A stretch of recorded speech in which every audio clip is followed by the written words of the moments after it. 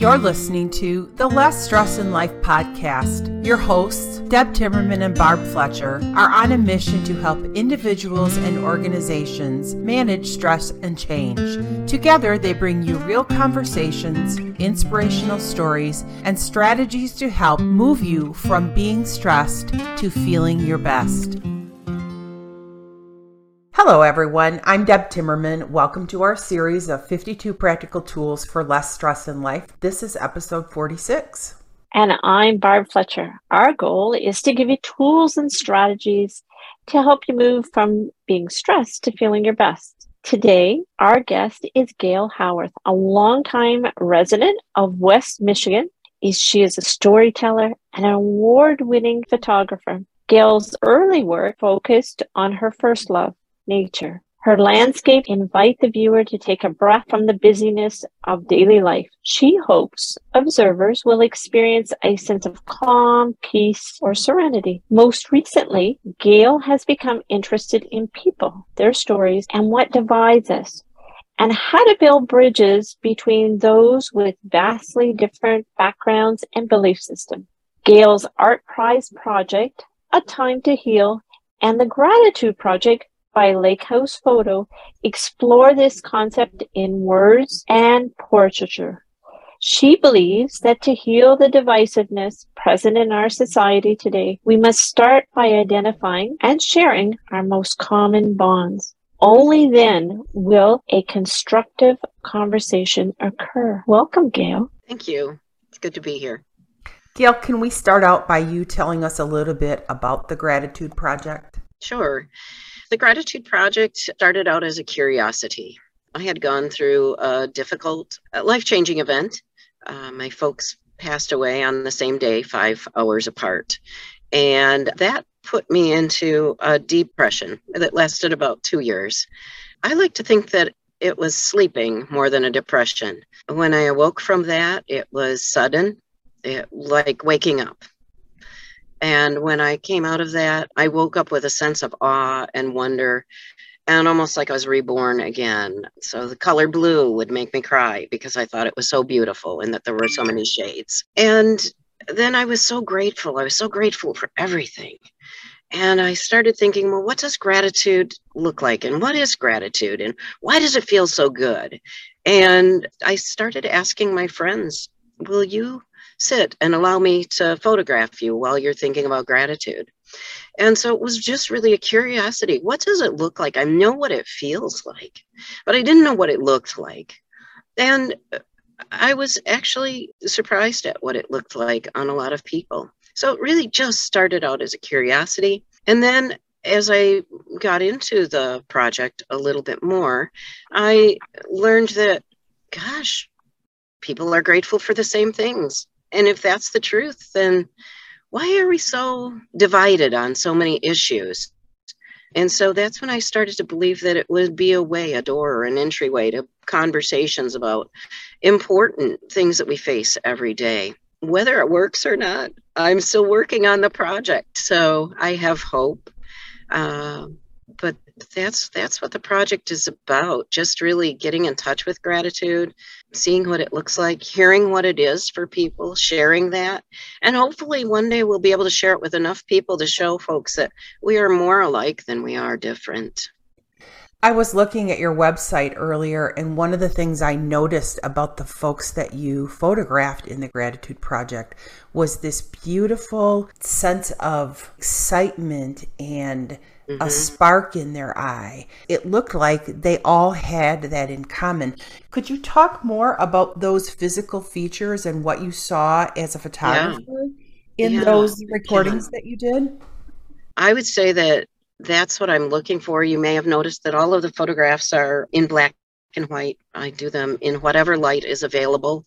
In the beginning, I said I wasn't going to use a flash, but sometimes I needed to use a flash. But yes, what I saw, especially my folks that are a little bit older, let's say 30 on, I think I see a little bit of grief along with their gratitude. Yes, there's that spark, but I see some part of them where they're drawing from true life experience, from things they've overcome. And so I think that grief and gratitude sometimes can go together. I did work with a group of Ohio State students that were maybe 20 years old, and I didn't see the grief in their photos at all. So I had a great day with a class there and took about 60 photos of kids that were grateful for wonderful things, but they just had so much spark. Whereas the older folks, I see the combination of grief and gratitude. Oh my gosh, Barb, that makes me think about Michelle Butt and her work in facial intelligence and how we might go back to that website now and look at those faces and actually see and read what's on their face regarding grief. Mm-hmm. Mm-hmm.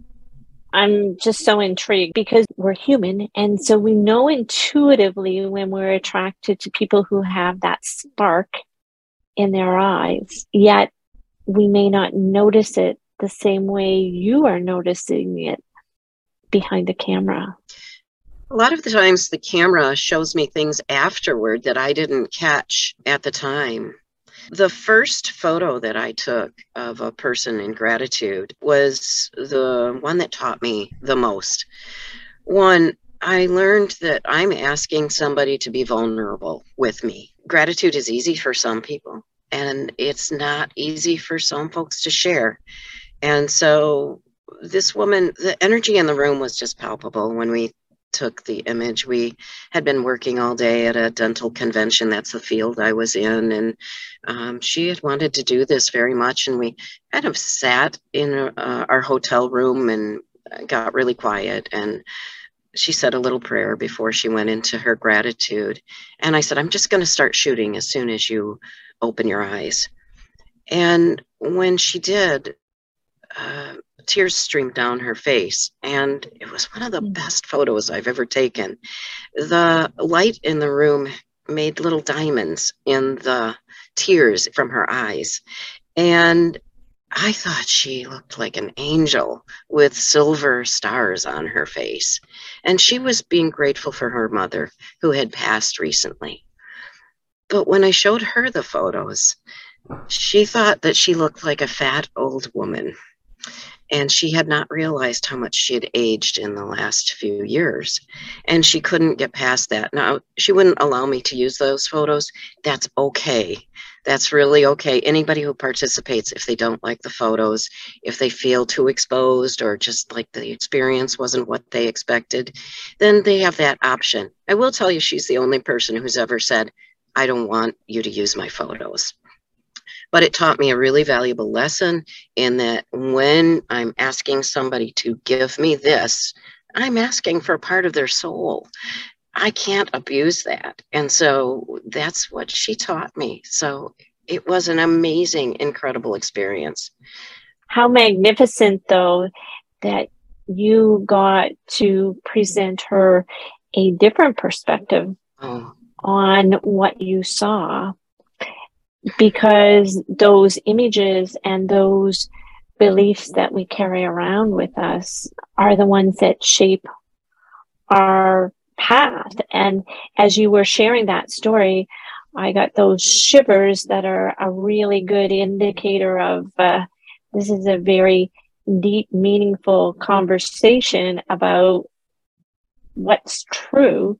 And I'm just grateful that because in some small way, even though those pictures may not be seen to anybody other than you, you will have reshaped her journey. Mm-hmm. Yes. Yes. Thank you. Tell us a little bit about your project with ArtPrize, A Time to Heal. What did you do in that one? I was a part of a gallery here in Muskegon, Michigan, called City Center Arts. And they featured me as the artist of the month. And I really wanted to do the gratitude project, but it was during the pandemic.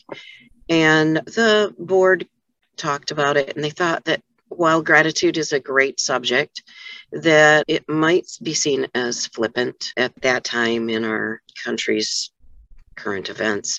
And so my first reaction, honestly, was to get mad because I thought, well, this is a great way to help us during this really dark time. So I was going to decline that. But what ended up happening is over the weekend, I meditated on that and prayed about that a little bit. And I went back to them and I said, can I do gratitude with a twist?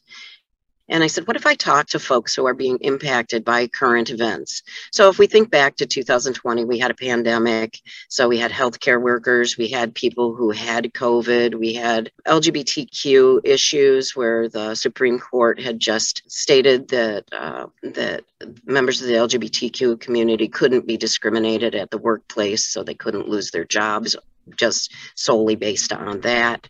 We also had George Floyd, and we had a lot of racial tension happening. And so I went out and I talked to people who either had COVID, were caregivers for folks with COVID. I talked to people of color and talked about their experiences. And those were vastly different, which was really interesting to me. As a white woman, you know, I can't know what it's like to be a Black woman or Black man or Hispanic or any of those things. So I expected their experiences to be similar, but everyone, of course, is unique. And then I talked to a gentleman who was a school teacher, and his relief, his tears of joy in that he would never lose his job because some parent didn't like that he was a gay male teaching their third grade students. So it was an amazing project. So I still photographed. I still did it in black and white. I photographed as they told their stories. I really felt like I captured their emotions. So it was a big mural. There were 16 pieces in all. I did blog pieces on each of the persons. It was just really a wonderful project.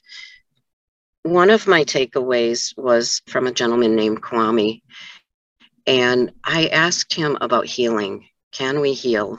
And he said something that I thought he meant in the moment, but I take it with me every day. And he said, Gail, the time is right. Everything is right for us to heal right now. Everything is in perfect order, and now is the right time to begin to heal. And honestly, I thought he was talking about the Black Lives Matter movement, and maybe he was. But every day I wake up and I think of Kwame, and I think today is the exact right time to heal. It is. Every day we have an opportunity to make it better. Every day we have an opportunity to step forward into our lives and make one thing better. For Kwame. What role do you think gratitude plays in that healing process? Gosh, it's basic. Gratitude, and that's, you asked me a question earlier in the email too about that, and I just think gratitude is a basic emotion. We've all felt and experienced gratitude at one point in our life. And so I think if you can start to focus on what you're grateful for. And, you know, there are all kinds of studies that show that if you begin a gratitude journal, or if you start really count your blessings, that you start to see more blessings. And I believe it's true. If you focus on negativity, then that's what you'll get. If you focus on positivity, then that you're going to see more positive things in the world and around you. So it's pretty basic. I can get really funny about gratitude. I can stare at blades of grass and feel gratitude to the point of tears. And I can look into the eyes of a stranger and not know that person at all and feel so grateful that I passed that person that day. But I don't know if that's a typical thing for people, but if you practice gratitude, it really does change your life. I'd love to go back just a little bit. I feel so confident that this is how you live your life now. Mm-hmm. How is that different than that quiet period that you had for 2 years? Wow. That quiet period, I lost everything during that time period except the job that I loved. Not only did I lose my mom and dad, I had a partnership for 8 years, and she just wanted me to come back. She wanted me to come home to the relationship, and I was so far away. And this is one of those cases where antidepressants didn't help. Nothing I did helped. Counseling didn't help. I think I was meant to go to sleep. I know I'm not answering your question, but I'm not sure I know how to answer your question. So how things were in the dark was just really dark. It was everything I could do to go to work. I still loved my work. I was a teacher. So I went to dental office and taught them how to use software and how to make their office more productive. And I loved teaching. But as soon as I would leave, I would be so exhausted. So as you can imagine, there was a lot of travel in that job. I was so exhausted that I would drive home not on the expressway because I was so tired that I thought I might fall asleep driving. So I always called it taking the long way home. I did also take my camera with me on those journeys. And so sometimes I would get out of my car and I would take photos of what I saw along the road. One of the things that I can say is I do think that that helped me to grow more present, because when you're looking at a beautiful thing in front of you and you've got a camera, you're focused on the present, and the past can't hurt you there. If you're in the present moment, your past, whatever pain you've experienced, whatever you've endured, it's not in that present moment. And so I think that that is a part of what helped me to get out of the darkness. But I will expand on that and tell you that I became so exhausted that I wouldn't say that I was suicidal, but I didn't want to be here anymore. And so we talked about my abrupt awakening. So I will tell you how that happened. And that might be a part of the answer too. But it was a snowy night and I was coming home from work and I thought, oh, I'm just so tired. I was so tired. It was wet, snow, biting, wind. And I sat in my car in my driveway and I thought, I have to get out of my car now. I was so tired, I just didn't even want to get out of my car. And I thought I could just sleep here. And I thought, no, you'll freeze to death if you stay in your car. So I got out of my car, and instead of going into the house, I found myself standing on a bluff. I lived at the top of a hill that overlooks a marsh. And I just had one of those moments that you see in movies, I think, where I was throwing my fists into the air and cussing at God. And I can just remember screaming, bring me home, bring me home. And I woke up on my knees, very wet and very cold. And I was like, well, what am I supposed to do now? What do I do now? And I brushed myself off and I got up and I went in my house and I went to bed. And the next morning when I woke up, the sun was shining and the sun was going across my face and my chest, and I felt warm, but not just warm, but warm in a way I hadn't felt in 2 years. And I felt held and loved and grateful, so grateful. And honestly, it took me another couple of years to think, oh my gosh, my prayer was answered. I was brought home.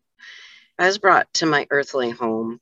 And I think that my role is to help make this place a better place. And gratitude feels like the way that I'm supposed to do that.